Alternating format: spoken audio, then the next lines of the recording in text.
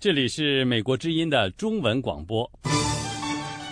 在以下的1小时里，我们将重播昨天晚上10点的时事经纬节目。首先请听最新的国际新闻。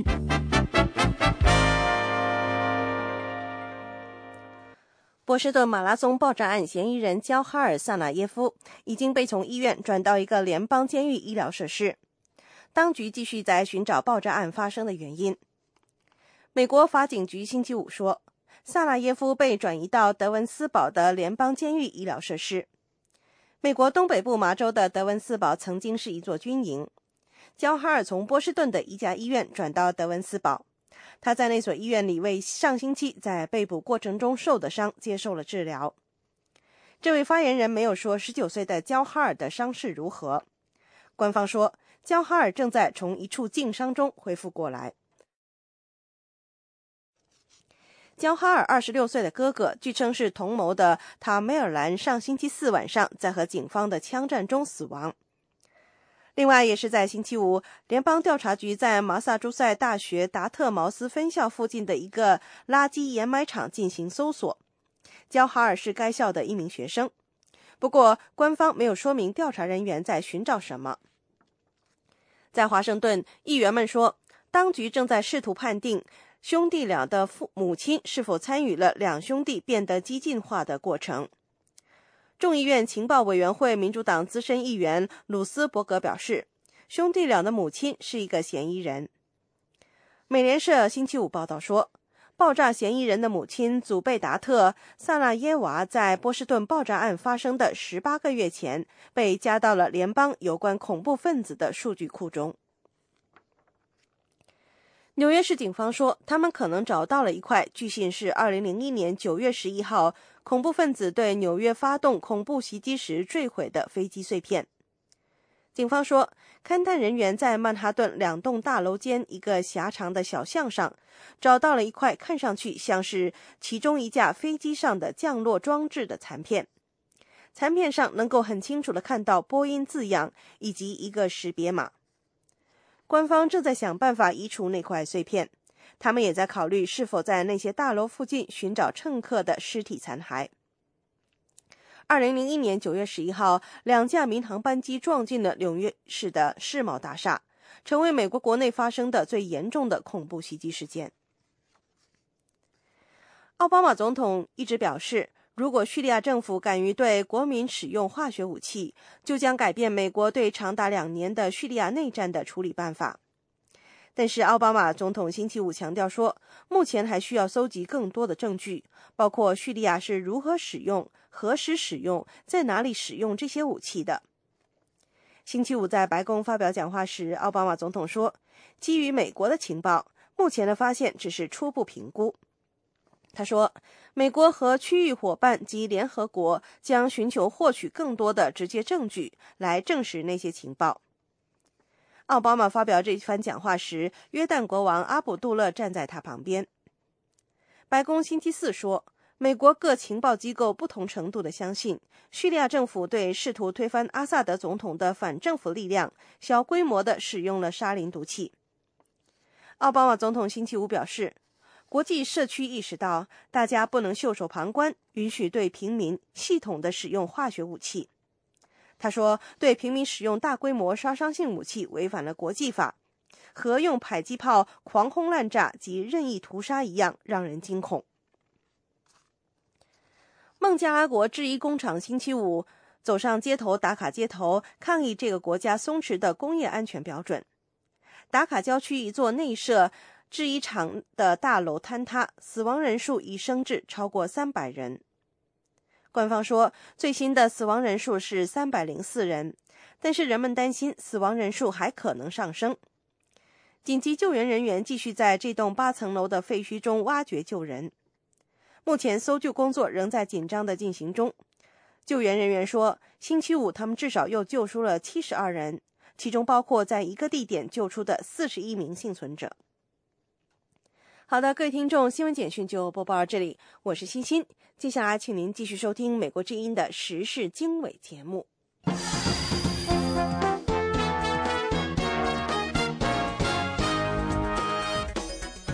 各位听众晚上好，欢迎收听美国之音时事经纬节目，我是您的主持人黄耀义。在这个小时的节目当中，我们将主要关注以下的新闻，包括有新疆喀什的冲突，还有中印边界的纠纷。以上的新闻内容欢迎收听。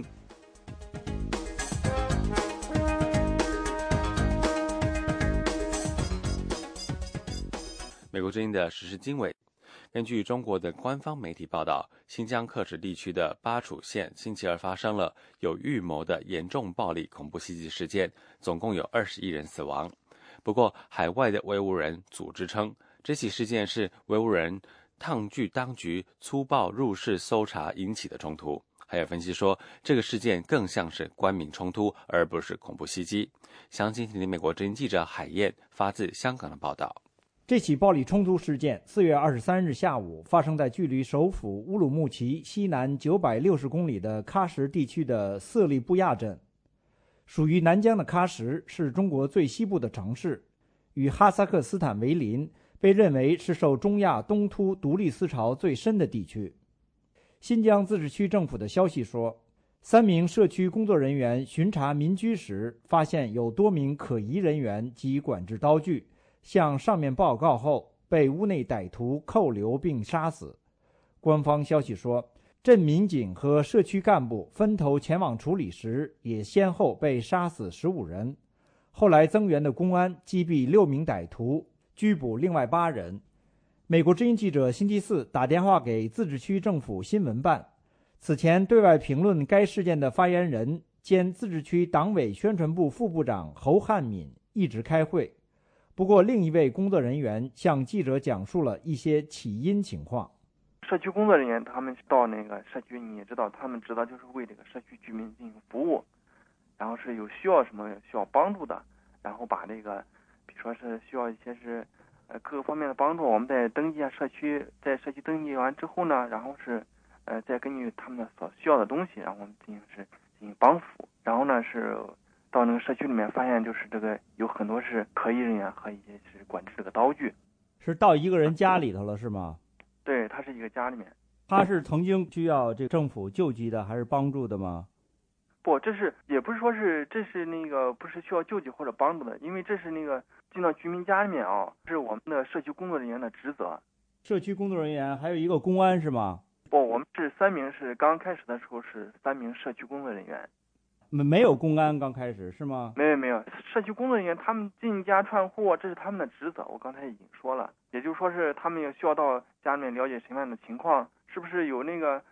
异常啊，或者需要帮助这种情况。因为当时我们发现这个，就是我们的社区工作人员发现这个情况之后呢，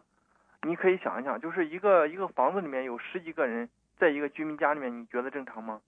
假如说他原来的家里面本来就有5口人，现在就有10几个、20几个人在这个房子里面，显然是不正常的。然后我们也发现了很多是管制性的刀具。你也知道，如果说居民家里面放的是20厘米或者说30厘米长的这个刀具，你觉得正常吗？然后呢，根据我们这个发现异常情况之后呢，我们的社区工作人员就是给上级报告，然后就是我们派人才过来，这样一个情况。记者询问巴楚县以前是否发生过一些类似治安和民族冲突方面的事件，这位政府工作人员表示，这是治安和安全方面的问题，不便多说。如果有需要向外界透露的，新闻办会在网上公布。设在美国首都华盛顿的美国维吾尔协会主席阿里木星期四对美国之音说，他们从当地维人那里得到的消息与官方的说法不一样。不过他说，因为安全考虑，不便向记者透露当地了解情况维人的信息。阿里木说，当地维人说法是警察和纠察他们非法侵入一个在聚会的维吾尔的家庭，对里面的男女老少非常不尊重，然后其中一个年轻的维族人被打死以后，双方有了冲突，但是具体从当地维族人方面有多少人死了根本不清楚，所以中国方面的讲的是真的假的，现在目前还不清楚。阿里木表示，自从2009年7月5号乌鲁木齐维汉大规模冲突事件以后，当局对新疆尤其是南疆地区的监视和管制更加严厉。他说，巴楚这县，你看它是个农村，就跟中国各地农村一样，农民家里面刀子或者是斧头是很正常的，那没有什么特别奇怪的什么东西。但是在新疆、南疆，警方尤其是利用这些纠察来，就是只要他们不认识这些维族人是从哪里来，或者是他们搞任何一种聚会，尤其是武警、公安，就是认为他们是嫌疑犯，胡乱闯进他们房子。这一次也是同样。北京中央民族大学副教授、维族知识分子伊利哈木·土赫提向美国之音介绍说，巴楚县35万人口，绝大多数是维族人，汉人只有1万多，而色利布亚镇是该县一大重镇，是个交通要道，人口约5万，90%以上是维族人。伊利哈木说，虽然这里维人的民风在维族人里也算比较彪悍，但是他们与汉人的交往很多，因为周围有新疆兵团，而且中国各地许多的新疆人都是来自这个地区。伊利哈木表示，即便是从官方提供的信息来看，他更多的认为这更像一场官民冲突，而不是恐怖袭击事件。他说，这个事儿这次发生在这个居民家，我只能这个按官方的公开的信息看，真的这个不能说什么恐怖袭击，应该是暴力冲突。因为当然我反对任何形式的这种暴力的活动，包括来自维吾尔族的还是政府的，但官方这种说法有很多疑点，所以呢现在需要更多的信息。那么最近在中国其他地区也有这个官民冲突，那么我更希望这个不是民族冲突。伊利哈木表示，他对政府发言人说参与袭击的维族人曾看过有关圣战的电视和视频等说法无法证实。不过他说，那个偏远的农村地区有没有网络他都怀疑。伊利哈木还说，他也获得一些来自巴楚当地的信息，但是由于无法核实，因此不能对外提供。他说，希望官方能提供更多的信息，对于官方所说抓获的8名维族人进行公开审理，以便世人了解真相。美国之音记者海燕，香港报道。美国之音时事经纬，欢迎收听。中印发生了新的边界摩擦之际，而两国即将进行预先安排的高层互访。中国问题学者认为，中印边界的摩擦已经常态化，不会继续恶化。印度学者对李克强总理任内推动彻底解决中印边界问题并不十分乐观。下面听听美国之音记者申华在华盛顿的报道。印度外交部日前宣布，印度外长库尔希德5月9日将访问中国。与此同时，法新社援引印度外交部的消息说，中国总理李克强下月晚些时候访问新德里，具体日期尚未敲定。不过有报道说，李克强可能5月20日成行。印中高层即将互访之际，两国近期发生最新边界摩擦。印度快报4月23日说，印度外交秘书召见中国驻印度大使，指责中国军队越过克什米尔地区拉达克一带实际控制线进入印度一侧。中国官方新华社援引外交部发言人的话坚称，中国军队并未越过。中国同时还要求印度拆除设在拉达克东线的据点，印度则要求中国撤出位于该地区一处山谷的营地。两国在边界就地举行的紧急磋商无果而终。斯瓦兰辛格是印度尼赫鲁大学的中国问题学者，他对美国之音说，近期印中边界摩擦与刚刚宣布的两国高层互访完全属于巧合。他说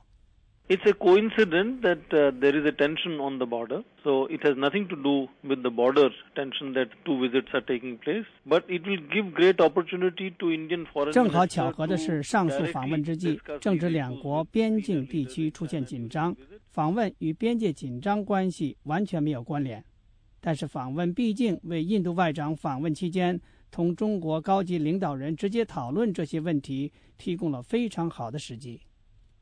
不过斯瓦兰辛格说，初步迹象显示，同江泽民时代较大手笔处理中印边界问题的姿态不同，李克强可能继续胡锦涛慢节奏处理中印问题的既定思路。李克强可能不会在中印边界问题上有大的突破。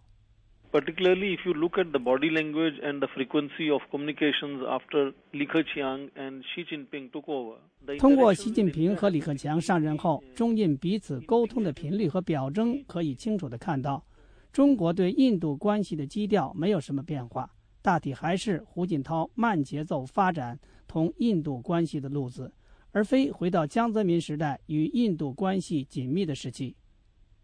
不过，这位印度中国问题学者说，他不认为印中边界紧张会无节制地继续下去。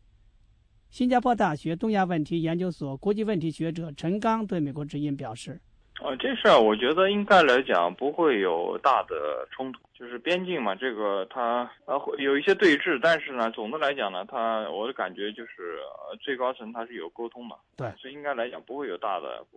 冲突。因为中印边界这个问题一直没有解决，他们的争议的地方很大，很容易呢，就是双方如果控制不当，就容易形成对峙。陈刚还谈到了美国在中印边界纠纷上的立场，就是敦促双方致力于谈判解决领土纠纷。针对中印目前的领土争端，美国国务院日前再次强调了这一立场。印度学者斯瓦兰辛格还说，假如中印边界摩擦没有得到抑制，其对李克强总理印度之行的影响将是负面的。The impact on Chinese premier visit to New Delhi, if tension continues, will be clearly negative because he will be asked all kind of uncomfortable questions by media when he comes. 如果边界紧张局势持续下去，其对李克强总理访问新德里的影响将是负面的，因为李克强到来后，媒体届时将向他提出各种令其感到不舒服的问题，届时也可能出现抗议活动。这要看边界问题紧张的程度。印度时报说，中国指责印度入侵可能是向印度施压，逼迫印度签署一项边界合作协议，或者就是直接报复印度在边界地区的增兵。有印度媒体还说，中国龙已经到了家门口，印度政府采取绥靖政策将铸成大错。美国之音记者申华华盛顿报道。这里是美国之音的中文节目。作为中国武装力量的重要组成部分，中国人民武装警察部队在维护中国国内安全方面扮演了重要的角色。而中国军力发展系列报道的第4集里面呢，美国之音的记者林峰就要为您介绍中国军队在中国国内安全当中所扮演的角色。下面是详情。除了捍卫国家领土主权、抵御外敌入侵以外，中国军队的另一个重要职责就是维护国内安全。处理突发事件和保障国内安全是所有中国武装部队的使命之一。中国军队体系中，维护国内安全的主要力量来自中国人民武装警察部队。中国刚刚公布的2013国防白皮书明确指出，武警部队平时主要担负执勤、处置突发事件、反恐怖、参加和支援国家经济建设等任务。最新的中国国防白皮书并未公布武警总人数，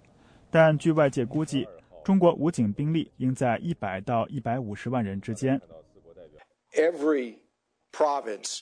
中国每个省份都至少有一个师级或者师级规模的武警部队。1989年后，中国政府从处理6·4天安门事件中吸取教训，基本上不再调动解放军部队参与国内安全。中国军队维护政权和社会稳定的任务大多落在武警身上。近年来，中国武警参与的大型维稳行动基本都发生在少数民族地区，比如2008年314拉萨骚乱和2009年75乌鲁木齐骚乱。作为中国军队的重要组成部分，再加上其在维护中国国内安全和共产党政权稳定中扮演的双重角色，武警部队同时接受中共中央军委和中国国务院的双重领导。有2个机构可以对武警发号施令，一个是中央军委，还有一个是由中国国务院管辖的公安部。然而，有分析人士认为，这种交叉指挥的管理体系给武警维稳构成了挑战，甚至反而会威胁到共产党统治。在中国体制下，武警在维护社会稳定方面陷入了一个特有的中间境地，这对他们应对社会动荡构成挑战。2009年颁布的中国武警法规定，武警部队归国务院和中央军委领导，调度指挥权在中央。这样做的目的是防止地方政府在维稳过程中滥用武警力量，反而会激起更多的社会动荡。但其负面效果是，武警难以在最快时间内对突发事件做出及时反应。一些分析人士认为，2008年拉萨314事件和2009年乌鲁木齐75事件演变成骚乱一个很重要原因是武警等强力部门的反应不够迅速。2013年春节前夕，中共总书记、中央军委主席习近平到北京武警总队13支队慰问武警官兵时提出，要深刻认识到当前维稳形势的复杂性和武警部队在维稳工作中的重要性，下好先手棋，打好主动仗，保持箭在弦上、引而待发的高度戒备态势。不过，如果中共在领导指挥武警部队的问题上找不到一个合理的平衡点的话，武警在国内安全中发挥的作用将会大打折扣。习近平继续面临的挑战将是建立一套管理武警部队的领导制度，满足地方共产党官员迅速解决突发事件的要求，同时能够限制官员滥用武警力量，从而造成危害社会秩序的后果。在本部系列报道的最后一部分，我们将为您介绍中国太空力量的发展，请您继续关注。VOA 卫视林峰，华盛顿报道。Voice of America, VOA。 美国之音的时事经纬，中国军队高官近日表示将会建造更多的航空母舰，还说中国的航母不会当宅男，终究要去远航。中国扩充海上军力一直是邻国的担忧所在，而观察人士告诉美国之音，中国可能会在10年之内建造出4到6艘的航母，主要用于保护商船以及发挥震慑作用。下面请听美国之音陆洋的报道。中国国防部和海军官员近日在不同的场合就中国航空母舰的发展作出表态。中国新华网4月25号消息，中国国防部发言人杨宇军当天回答记者提问时表示，航母辽宁舰不可能总待在军港里面，将来肯定要去远航。中国海军副参谋长宋学4月23号表示，中国将拥有不止1艘航母。他说，希望下一艘航母能更大，可以搭载更多的飞机，战斗力会更强。4月23号是中国海军建军周年纪念日。中国海军军力不断增强，一直以来成为邻国担忧的所在。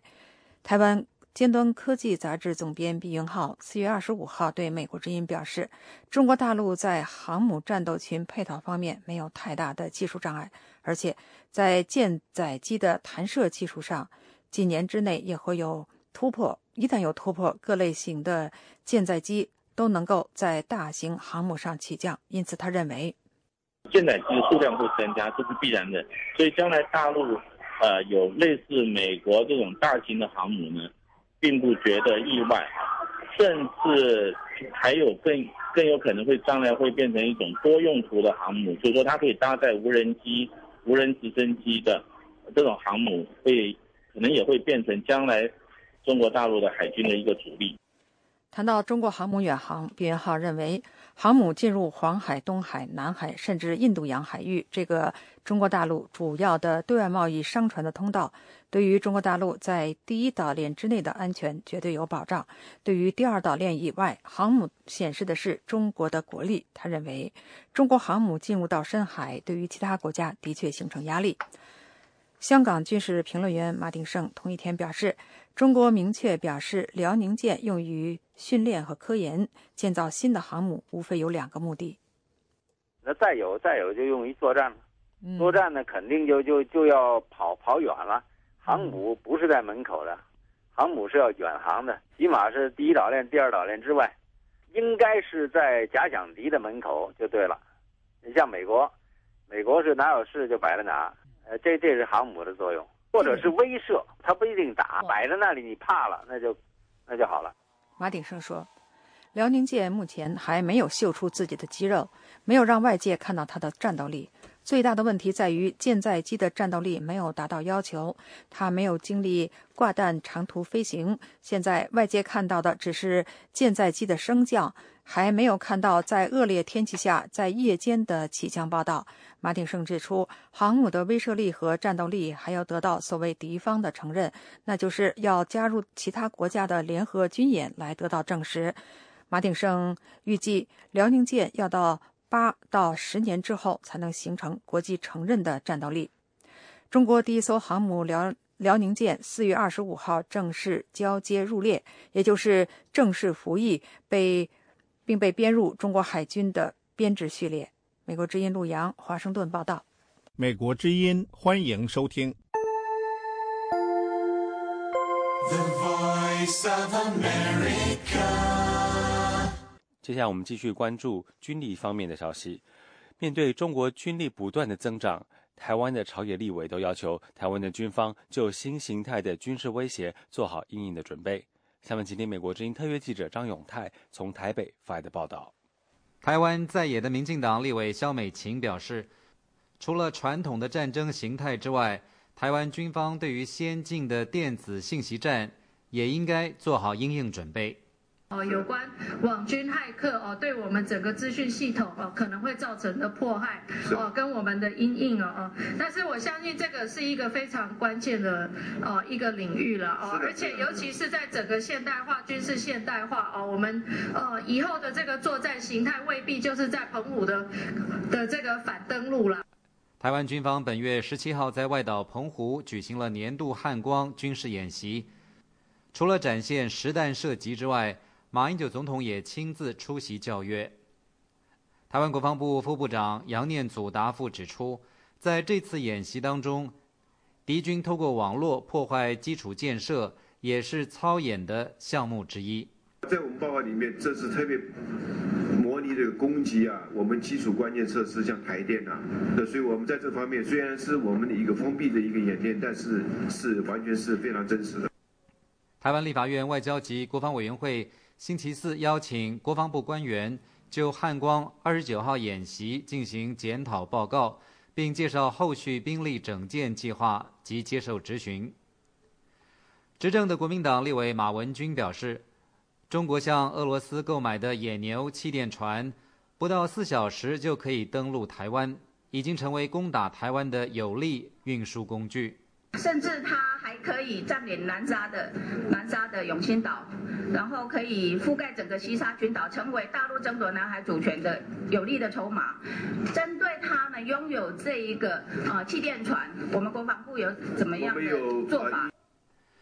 台湾国防部表示，目前正在研究一种武器，专门用来对付登陆的气垫船，不过详细的情况则不便对外公布。马文君委员还说，大陆一直在购买或研发新的武器，相较之下，台湾则显得落后许多，军方在因应作为上要更加的积极。在野的台联党立委许忠信在质询时还指出，美国在台协会主席博瑞光说，台湾自制武器能力大幅改善，有些已经具备不对称的战力。对此，国防部有何看法？杨念祖副部长答复说，博瑞光主席的说法正确，所谓不对称战力，就是以最有效的方式克敌制胜，让敌人不能得逞。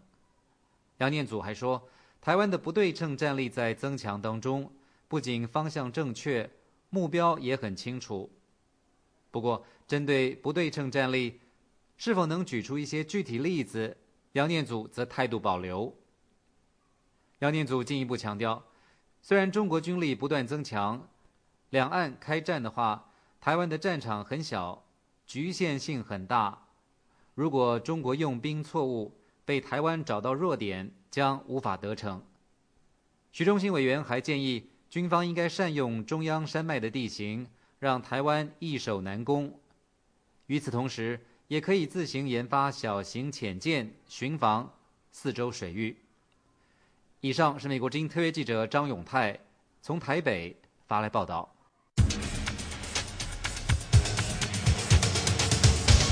这是美国之音的中文广播。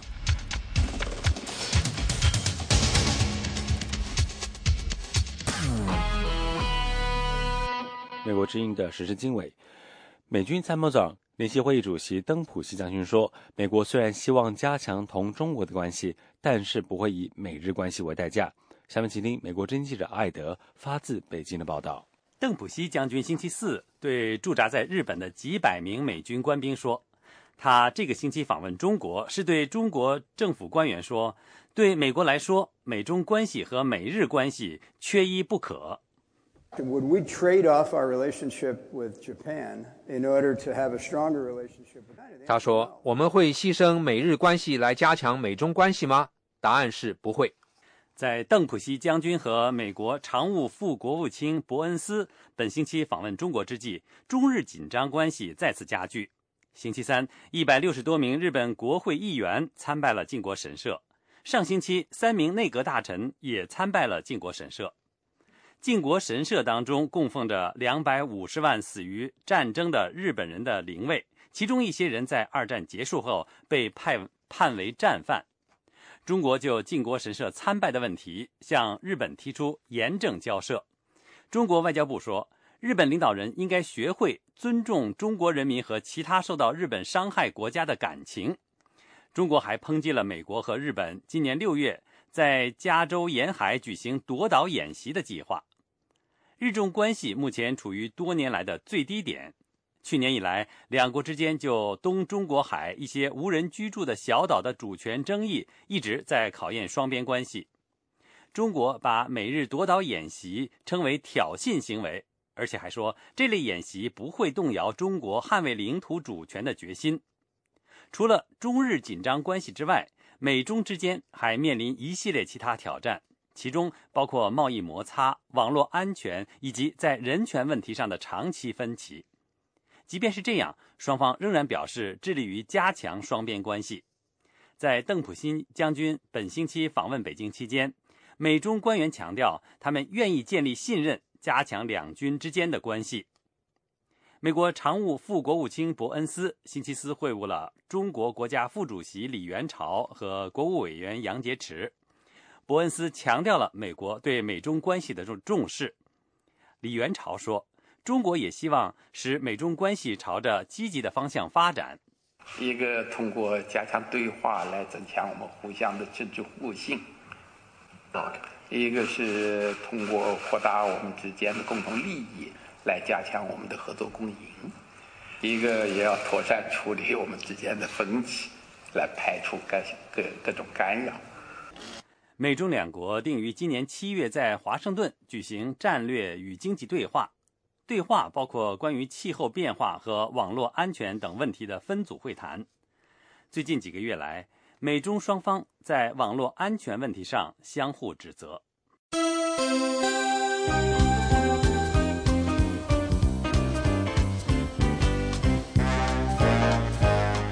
这是美国之音的中文广播。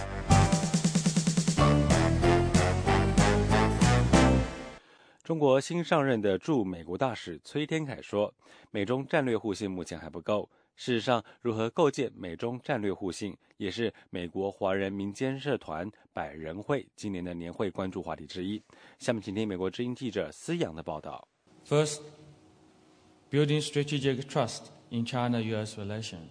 战略互信是对对方的战略意图有信心，对对方是否有所谓的隐藏的议程有信心。我们必须承认，这样的一种信心目前两国之间还不够，达不到两国重要关系所需要的水平。到华盛顿旅行不久的崔天凯星期四在美国华人精英组织百人会的年会上发表演讲时做出了上述表示。百人会是由在美国社会中有影响力与知名度的华裔人士组成。今年的年会在华盛顿举行，会议就如何建立美中战略互信、美中合作与竞争的国际影响等一系列的话题进行了讨论。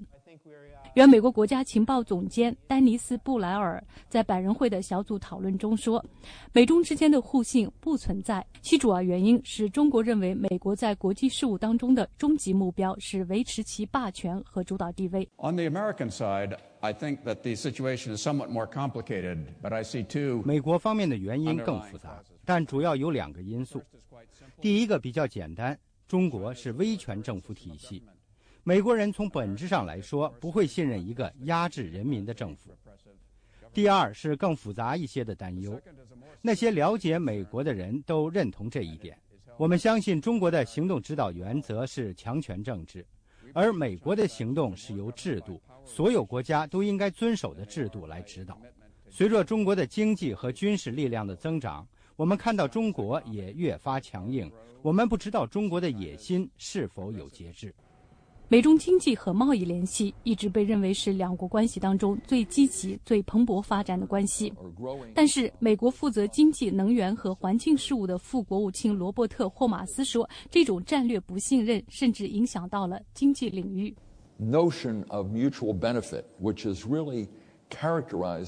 很长时间以来，互利一直是美中经济贸易联系的主要特点。但是现在因为某些领域的担忧和不信任受到挑战，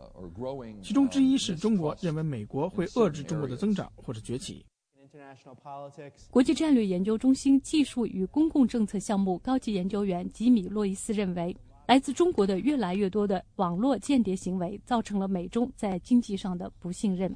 China has gone beyond the limits. We're not the only country that thinks that.中国的行为超越了界限，我们不是唯一这样抱怨的国家，不仅是西方国家。怎样让他们收敛一些？如果他们一直不改进，就会有不信任。尽管如此，美国战略与国际研究中心顾问和董事兹比格涅夫·布热津斯基对美中关系的发展表示了信心。It is guided increasingly.By mutual realization， 两国都需要对方，这是国际政治史上一个最新的进展。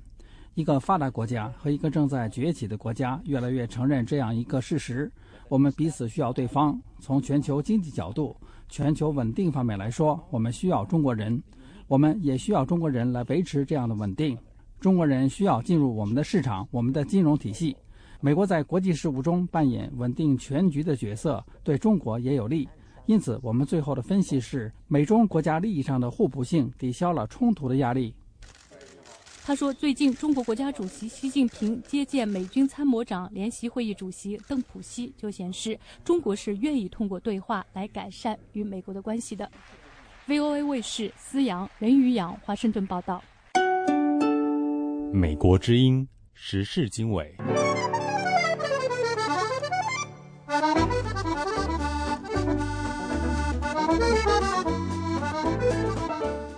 接下来我们来关注中国、美国与日本的关系。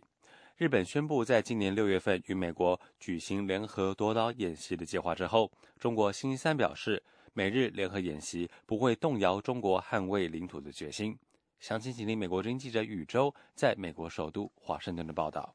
中国外交部发言人华春莹星期三在例行记者会上回答记者提问时强调，任何外来压力都不能动摇中国政府和人民维护国家主权和领土完整的坚定意志和决心。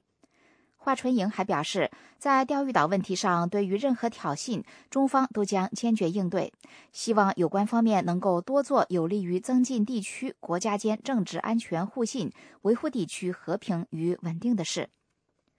日本防卫省23号披露，日本陆海空自卫队将于5月29号至6月26号期间，在美国加利福尼亚州的美军训练场举行夺岛作战联合军演。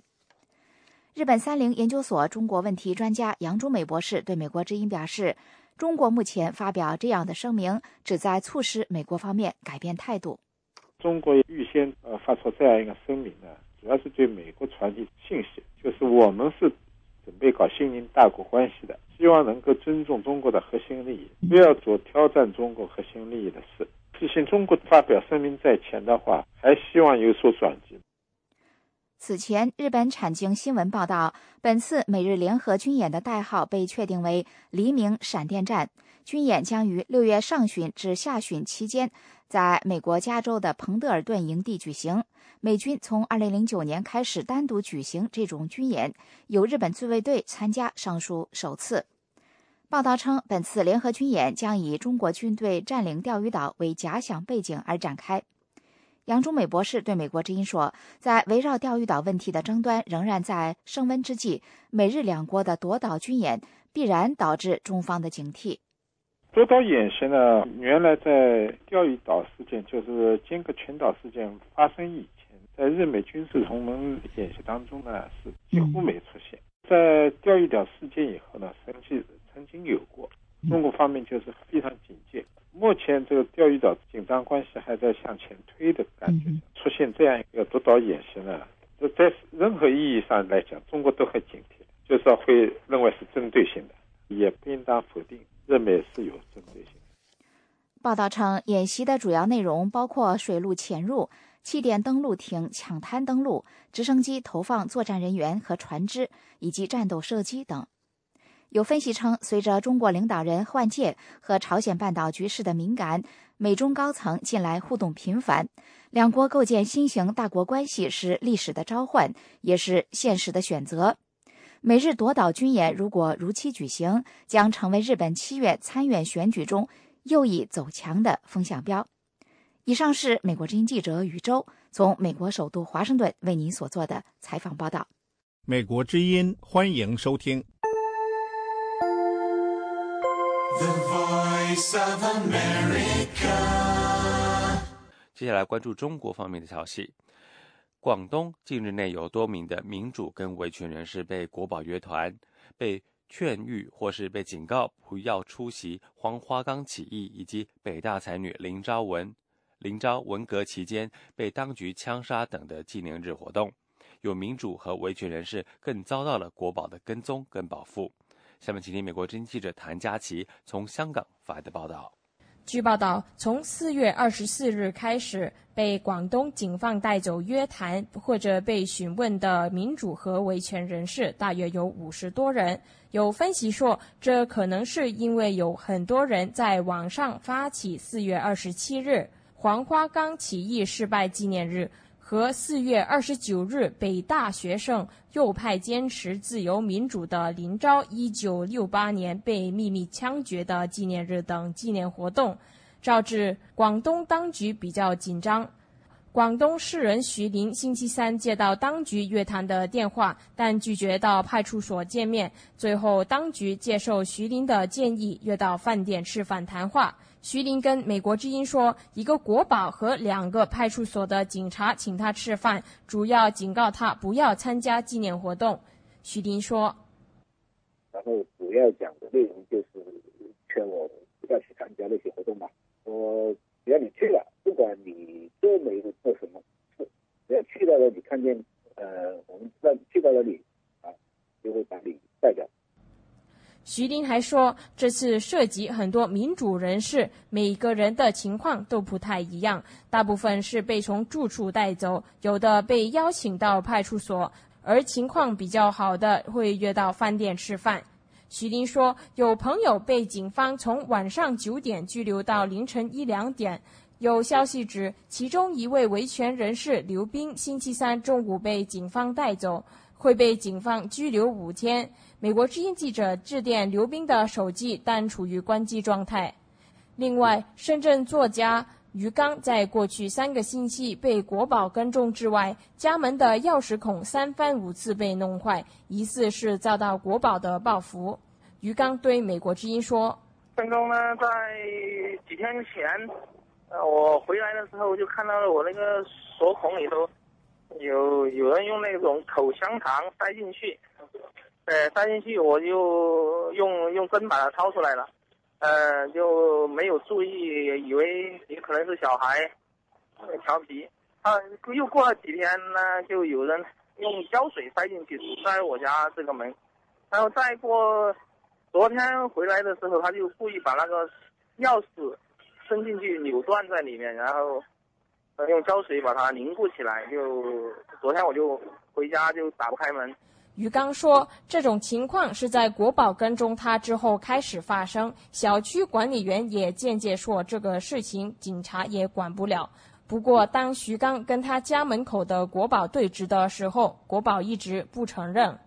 于刚猜测，国保以为他是搞广东民主街头运动的核心人物，而他最近鼓动了很多人去声援被刑事拘留的广州街头民主抗争人士刘元东，估计国保因此需要长时间监视和跟踪他。于刚认为，他在过去4天把跟踪他的国宝甩掉3次，因此才会遭到报复。记者星期五打电话给袁凤初、孙德胜、文延勋等人的电话都无人接听。美国之音记者谭佳琪在香港报道。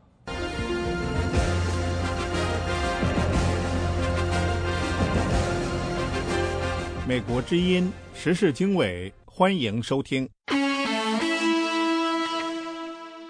浙江杭州一名维权律师4月26号下午被杭州国保以非法集会为由带走传唤。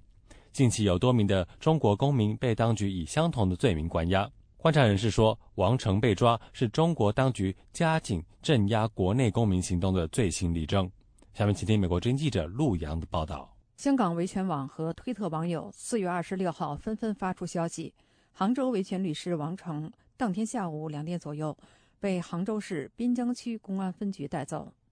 王律师的妻子周女士向美国之音介绍了当时的情况。她说，今天的话就是下午大概1点多的样子吧，然后的话就他们说是那个公安局的人吧，应该有8、9个，加起有8、9个的样子，敲开我们家的门说要找完成，然后因为他完成正好在睡午觉，当时几个人就先把完成先带走了，就说涉嫌非法集会吧。周女士说，接着公安的人要他在搜查令上签名，之后将王成的物品进行了搜查，搜走了他的电脑、4个公民徽章和名片等。周女士说，这些人有的穿警服，有的着便衣，她认出其中一个是滨江分局的。说到王成律师涉嫌非法集会，周女士告诉记者，警察告诉她，王成几天前跟朋友吃过饭，还参加过举牌要求官员公示财产。周女士问警察丈夫何时能回家，警察的答复是不确定。美国之音拨打杭州滨江分局电话，想了解官方对王成律师被拘押的详情。接听电话的女士要记者拨打分局政治处电话，但是政治处电话的语音应答是欢迎致电杭州国家高新技术产业开发区管委会，杭州市滨江区人民政府，电话正在接通中。但是电话一直没有通。北京律师梁小军在得知王成被带走后，立即跟王成妻子周女士取得联系。梁律师是王成早就委托好的律师。梁律师对美国之音说，王成之前在推特上委托他本人和滕彪、刘卫国、许志勇做法律代理人。梁小军律师说，依照法律，传唤时间最长不超过24小时。不过现在很难说王成在24小时能够出来，因为丁家许律师最近也以同样的罪名，先是被传唤，接着被拘留。梁律判断，既然杭州警方抄了王成的家，就很可能把他转为拘留。梁小军律师认为，王成律师被拘押的根本原因是当局要打压中国的公民运动。我觉得不是因为财产公示的问题，他还是因为这个公民运动，就是街头运动的问题，他要打击这个公民聚餐、公民这个街头运动。王成律师是公民运动的积极践行者，废除劳教制度1000万人签名就是他发起的。梁小军表示，近日将赶到杭州关注王成的事儿。他还在推特上表示，即日起本人不再接办新的案件，将全力代理和声援因非法集会而被刑事拘留的诸位挚友，直至本人失去自由或他们恢复自由。北京知名社会活动人士胡佳对美国之音表示，当局现在认为公民行动在组织化、街头化，而且越来越政治化，所以必须扼杀在萌芽状态。他要防患于未然，他们的这个标准就是说要扼杀在萌芽状态，对于所有对公民权利倡导的行为，争取的行为都要扼杀在萌芽状态。胡佳认为，抓人显示了当局采取的所谓打击一个、教育一片、震慑一方的策略。美国之音陆洋华盛顿报道。美国之音欢迎收听。The Voice of America。 中国最高法院一位负责人强调刑事防范冤假错案的重要性，不过呢，律师却只说其实根本是出在体制的问题。下面请听美国之音记者叶斌发自华盛顿报道。中国国家主席习近平不久前提出，要努力让人民群众在每一个司法案件中都感受到公平正义。中国新闻网星期四报道，为深入贯彻落实中共18大精神和中共领导人习近平关于法治建设的重要论述，中国最高人民法院在广州召开刑事审判工作调研座谈会。最高人民法院常务副院长沈德勇在会上说，刑事审判生杀予夺，事关公民的名誉、财产、自由乃至生命，事关国家安全和社会稳定，一定要坚决守住防范冤假错案的底线。沈德勇副院长表示，各级人民法院要认真落实中央和最高人民法院的部署，依法公正审理每一个刑事案件，确保每一个案件都经得起事实、法律和时间的检验。对于律师在刑事审判中的作用和地位，沈德勇提出了4个充分的说法，即充分发挥辩护律师在防范冤假错案上的重要作用，充分认识到律师是法律职业共同体的重要一员，充分尊重和保护律师依法履职的权利。他还表示，充分相信绝大多数律师是具备良好职业素养的，是理性、客观、公正、中肯的，是人民法院可以依靠而且应当依靠的重要力量。这位中国法院的高官仍然强调中共对司法审判的绝对领导。他说，要在党的坚强领导下，会同公安、检察等专门机关贯彻落实好分工负责、互相配合、互相制约的原则，共同履行法律职责，共同守住法律底线，共同防范冤假错案，共同维护司法公正。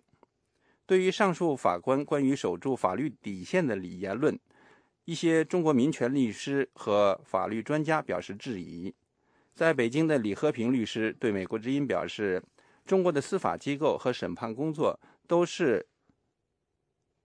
在和整个的体制连在一起的，在党管司法的现状下，守住法律底线，防范冤假错案很难做到，不过是一场空谈。他说，党管司法这个原则要不要重新评价、重新考虑？如果好比说是党管司法，那么就是说能够还是一如既往的话，那个审判长，那么就是法官，他就没有独立的判断他案子的这种权利，他没有这种自由裁量权，他的案子本身负不了责任，那你怎么能够就是司法上能够独立、能够公正呢？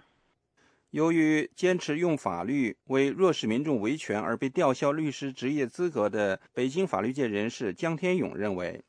中国司法不独立的现实中，不仅律师无法充分发挥维护司法公正、防范冤假错案的作用，就连警察、检察官和法官都严重地受到权力的管控和制约。江天勇对美国之音表示，不久前引起广泛关注的王全璋律师被法官拘押，多名民权律师在大连遭到警察非法拘禁殴打，这些牵涉为法轮功人员辩护的实例，暴露了与维稳和政治有关的案件都受到当局的严密操控。江天勇认为，最高法院的沈德勇副院长的有关讲话没有多少新意，而且无论他讲得多么好听，一到了实践当中就变味了。他指出，对于普通刑事案件，中国大陆的律师和法官或者公安和检察机关一般都会有一定程度的相互制约，如果没有充分的证据，法官也不愿意硬判。但是在处理重大的涉及政治的敏感案件时，法律底线就失守了。当地的经济的重大的案件，涉及了当地的维稳，或者是涉及了异议案件、性案件，它往往就会有各个口的领导，比如有的是政法委，有的是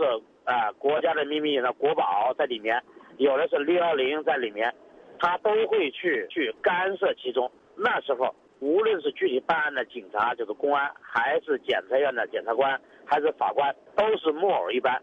最终决定的都是，甚至连院长都决定不了，都是由政法委去做，这也是他们叫党的领导。在这种时候，律师的辩护往往你辩你的，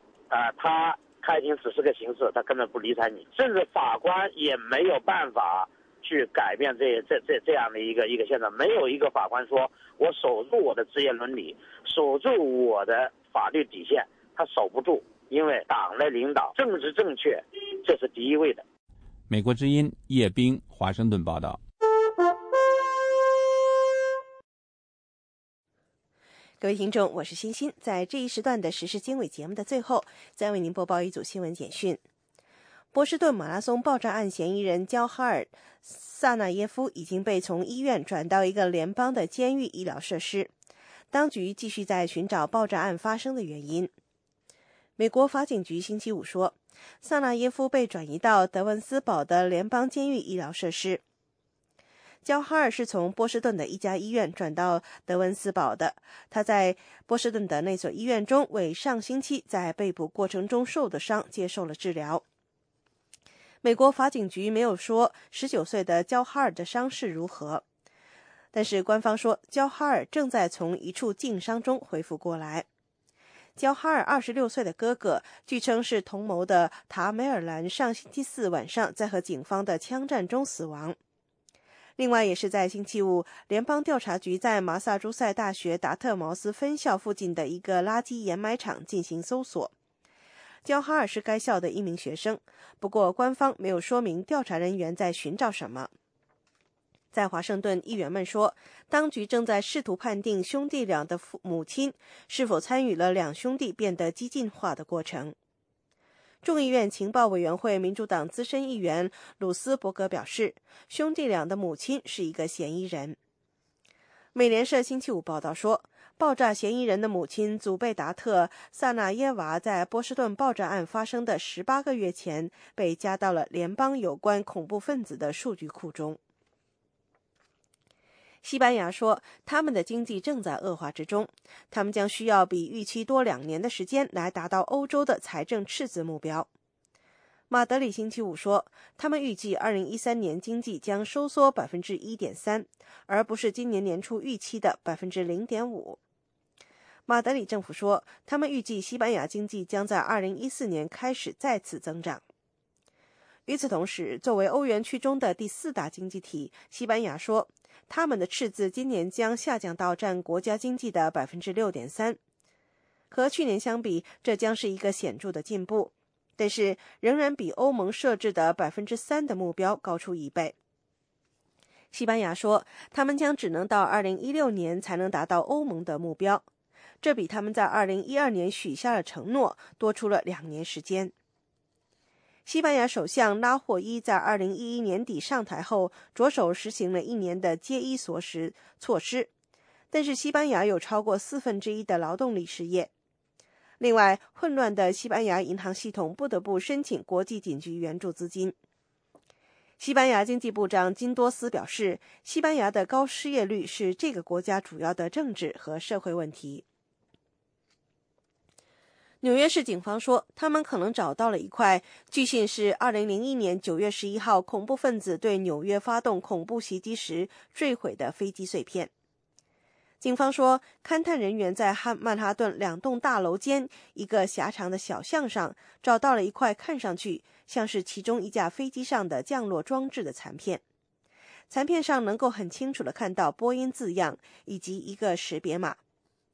官方正在想办法移除那块残片，他们也在考虑是否在那些大楼附近寻找乘客的尸体残骸。美国总统奥巴马一直表示，如果叙利亚政府敢于对国民使用化学武器，就将改变美国对长达2年的叙利亚内战的处理办法。但是奥巴马总统星期五强调说，目前还需要搜集更多的证据，包括叙利亚是如何使用、何时使用、在哪里使用这些武器的。星期五在白宫发表讲话时，奥巴马总统说，基于美国的情报，目前的发现只是初步评估。他说，美国和区域伙伴及联合国将寻求获取更多的直接证据来证实那些情报。好的，新闻简讯播报完了，感谢您的收听，再会。以上是这1小时的国际新闻。您如果需要获取更多的信息，请访问美国之音网站 www.voachinese .com。如需和我们联系，美国之音的电邮地址是 chinese@voanews.com。美国之音现在结束今天上午的中文广播。This program has come to you from the Voice of America, Washington.